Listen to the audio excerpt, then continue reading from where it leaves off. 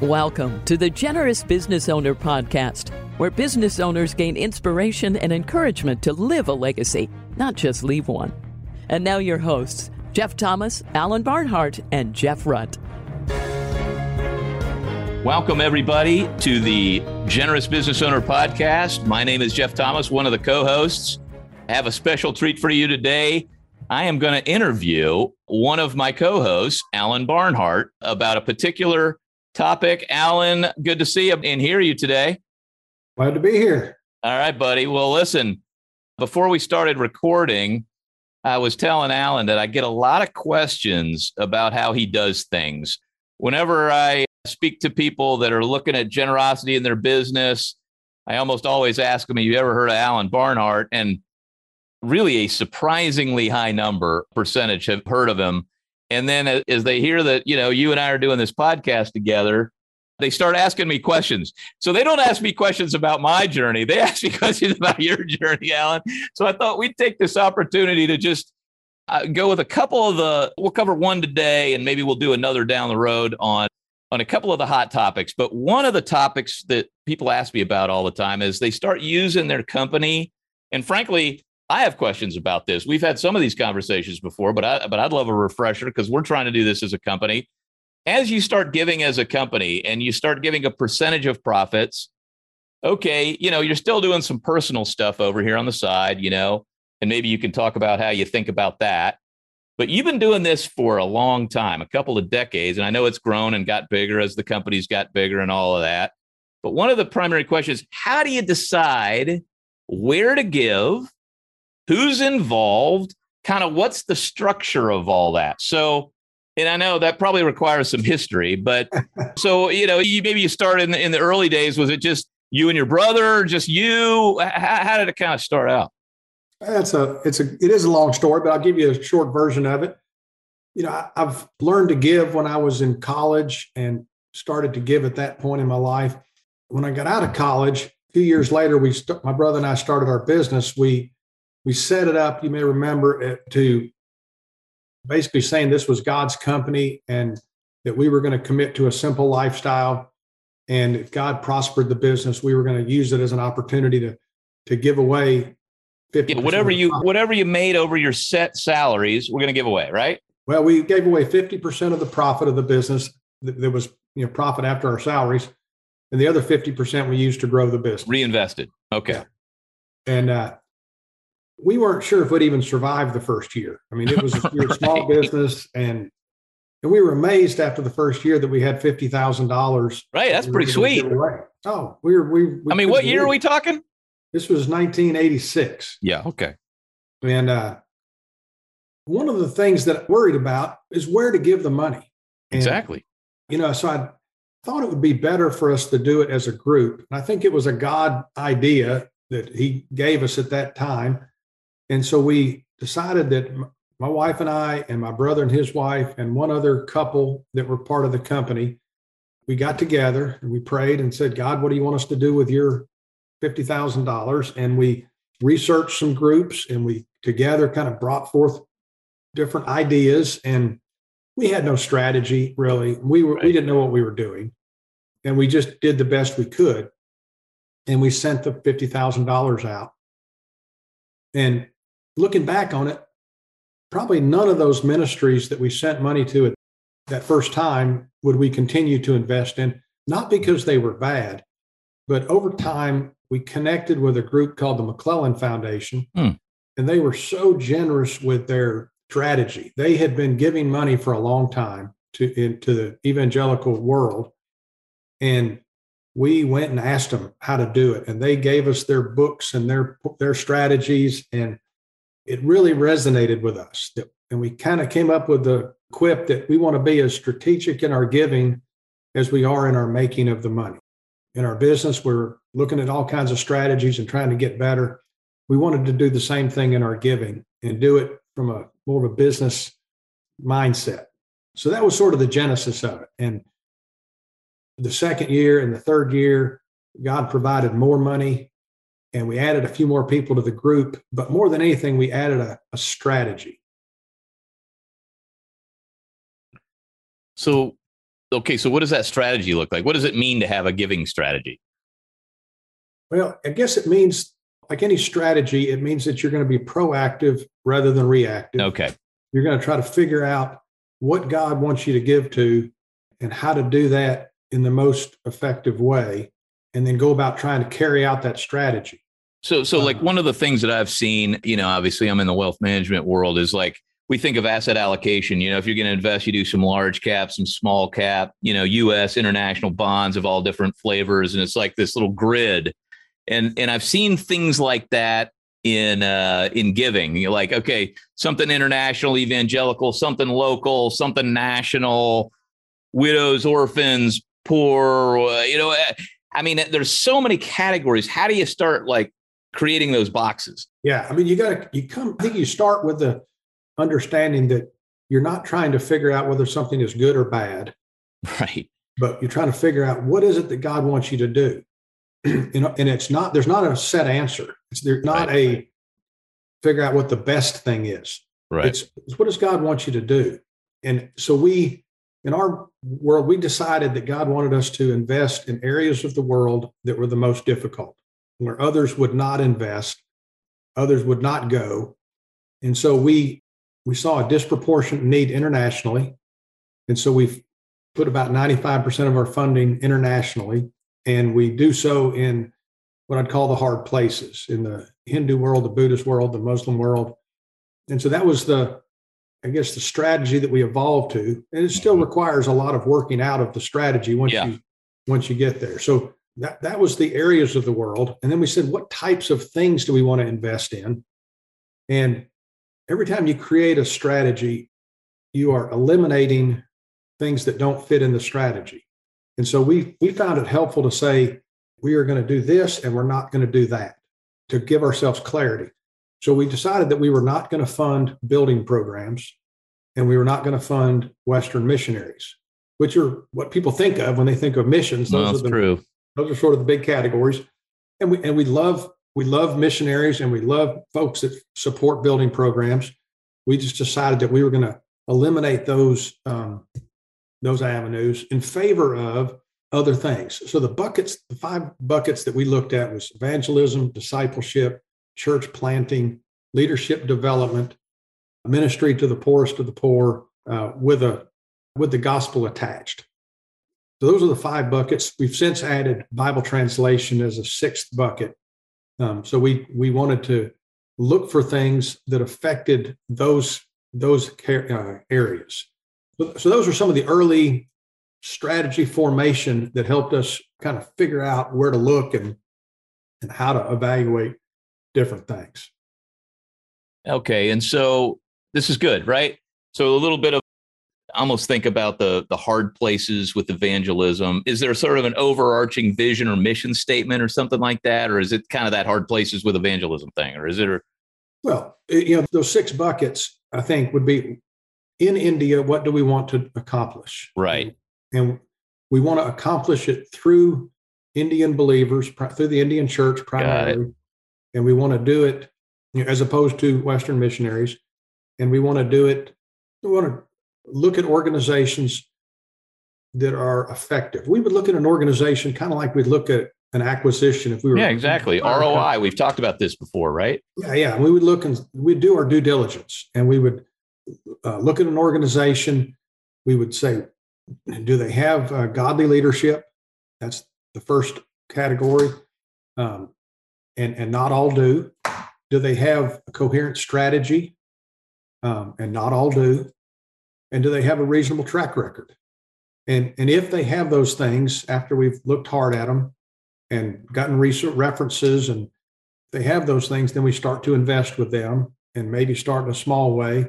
And then over time, increase that investment as we become more and more familiar with them, more and more comfortable with them. I'm involved primarily in India, and I just came back there 3 or 4 weeks ago and spent a couple of weeks in India, just seeing the people that we're investing in, verifying that, and looking at some new organizations as well, and just doing our due diligence. So that's some of our process. But I think that's not something you're going to figure out. That strategy that you described, where what I like about it is a lot of it's about what you're not going to do. Yeah. Because I can only imagine how many requests come flying in, and you have to have a filter, because we do this for families all the time, right? Like we're always dealing with people selling their companies and suddenly they have more money to give away and somehow everybody finds out. Okay.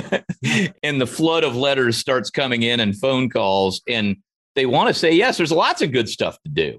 Yeah. But how do you narrow the focus down to what God's calling you to do? How long do you think it took you to kind of get to those? I mean, it sounds like you just added a bucket not too long ago. So it's been kind of an evolution of that strategy. Is that true? Evolution. I think one thing that's helpful is for people to realize that they are going to ignore 99.999% of the needs out there. Yeah. A lot of it's going to be passive, ignoring it in a passive way. They just never learned about it. They don't know about it. But they're still doing nothing for taxi drivers in Madagascar. There's a huge need there, and you're doing absolutely nothing. The point being, of course, we're going to do nothing about almost everything.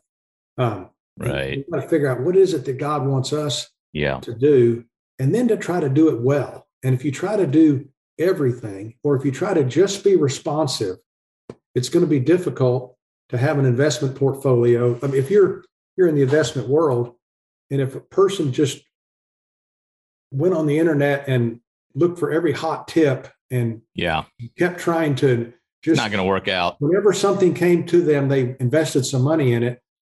It's going to be a mess. Correct. So I think it helps to focus, and I mean, we're still personally responsive. I mean, there's still times when somebody will ask us for something and we personally will give it, but we have set aside the company profits to be done strategically. Our personal income, which is relatively limited, but we still give out of our personal income, and we do that in a way that's not as strategic. It's more responsive. But we've decided that to come up with a process that actually is a bit cumbersome. I can't make a decision to give any of the company money to anything. Gotcha. We have a group. We go through a process. I have a proposal form that I have to have filled out and present to my group in India, my India group. And then we together as a group present a portfolio to our board. And then the board, and I'm on the board as well, but the board then communicates or makes the decision as to what we're going to fund. So it's a process that in one sense you would say it's cumbersome. In another sense, it is freeing, and I think it reduces the emotional side of giving. Yeah. We really don't, I can say this. We have a passion for this. We have a passion for this process. It's not so much that we have a passion for each thing that we give to. We don't get a warm and fuzzy from each thing that we do. The term we use is it's not about us. We are trying to be stewards, distributing the funds that God has given us, try to be a good conduit. We've never given away a nickel that God didn't provide to us. We want to take the money that God is bringing in and use it to advance his kingdom. This makes perfect sense. So I've got some Roman numerals going. The first one is strategy. Work on your strategy. The second one is team that I wrote down. Okay. And within the team, there's a process. Okay. But can you break down the team? I know it's evolved because it was like you and your brother, maybe, and your spouses at first or whatever. Yeah. But maybe how has that team evolved, and maybe where is it today?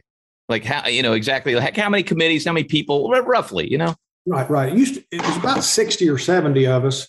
Wow. And each of us were assigned a couple of ministries, and you would get a proposal from that ministry, vet it, and then bring it to the group. Okay. We decided to go away from that. Young people in particular were intimidated to come before the board with a ministry. And so we Catherine met with a group of young folks and said, how can we make this process better? And they said, man, it would be great if we could do it as a group. And so we formed these 6 groups, and each group. So each bucket has a group. Is that true? Each of the geographies has a group. Geographies. Yeah. So the geographies that we're in are Middle East, North Africa, Southeast Asia, India, and West Africa. And then there are two groups that are not geographic. One is leadership development globally, and one is Bible translation. Okay. So each of those groups has has 6 or 8 folks, 10 maybe, and they meet once a month, and then they trips to their geographies to learn. And then once a year, during that year, they're creating a portfolio. They're asking other givers about we're looking proactively for things to give to, as opposed to responding to people. So we're asking other organizations who they know that would be worth talking to, and we invite them to submit a proposal. So we're always on the lookout for partners that we can invest in these areas. And we don't want these partners to say thank you. We want them to perform. We want them to provide us a return on our investment. And of course, that's not a monetary return, but it's a real return of they have told us in their proposal what they're going to accomplish. And then we want to go back and say, how did it go? And there are times when it didn't go well. And there were, COVID was a wild thing for a lot of folks. And there's been other times when things didn't go as they said, but that doesn't mean we don't invest more. It depends on how they respond to that as to whether that would cause us to increase our giving or to decrease it. So, it's interesting. When you first said partner, I thought, oh, you mean other companies or other givers. And I think it's interesting the language you use about the ministries, that you use the language of partnership with the ministries. You know what I mean? I think that's really an interesting perspective. And it's like, you can be, if you have a business partner, you should be sweet to each other, right? You can compliment each other and stuff, but it's not like, oh, thank you so much for showing up today and doing the job. You know what I mean? I kind of like the attitude, it's just sort of like, hey, man, we're just doing our jobs, right? Yeah. Our job's to make it and figure out where God wants us to put it. And your job is to execute and let us know how it's going, right? It's a... and we will watch their video and watch their presentation. Yeah. And everything looks good on the video. Right. But then we'll start asking a bunch of hard questions. Okay. And some ministries really react negatively to that. And we're saying, that's fine. It's okay. If you don't want a partner, that's okay. We're not just a giver to just, give you something. We're folks that partner. And if you're willing to allow us to speak into your organization, we don't want to guide or direct the organization. We want to understand it. And so I think we benefit greatly from our relationship with them and hearing how they are doing what they do. We try to take some of their strategies and cross-pollinate with others. We also want to help them with some business concepts. And some of them don't have a good strategy or they haven't articulated it well. And we help them think through it. There have been some organizations that received no money from us, but said the process was so helpful because we caused them to think about things they had never thought about and made them a better organization. So it's in business, it's basic stuff. You around it all the time, but they don't teach it in seminary. And that's true. So you're an active partner. I kind of think about all investing is like that. You can be a passive investor or you can be an active investor. Yeah. And it's best, and I mostly think about the private equity world where they're taking a larger share, usually, sometimes a majority stake, not that you're, maybe in some cases, and that's a question I have is how big a stake will you take, if you will. But, some of these people, they're like, no, we're just passive, do your thing. We're a minority investor and off you go. Let us know how it goes. And we'll decide to, continue to invest or not based on the results, or we actively give feedback. So I think that helps with the clarity of it. But is there a limit on, do you look, hey, we don't want to be more than 50% of the budget, 20% of the budget, 10% of the budget? How do you regulate that so people don't get dependent? It's a great question. And we don't have a foundation. We don't have a corpus. Yeah. We're giving next year, we're going to give the money that we make this year. Right. And so that money, that amount can vary. And so we really we're not in a position to make long-term commitments to people. And therefore, we limit our exposure to any organization to 25% of their budget. Okay. We never want to be more than 25%. If we have to drop out And sometimes we may drop out. In some cases, we've focused more tightly. In years past, we were doing things internationally, but not focused on those 4 geographies. So there were some ministries in other places that we then pulled away from and said, we're going to focus on these areas. Nothing wrong with you guys at all, but this is just a change for us.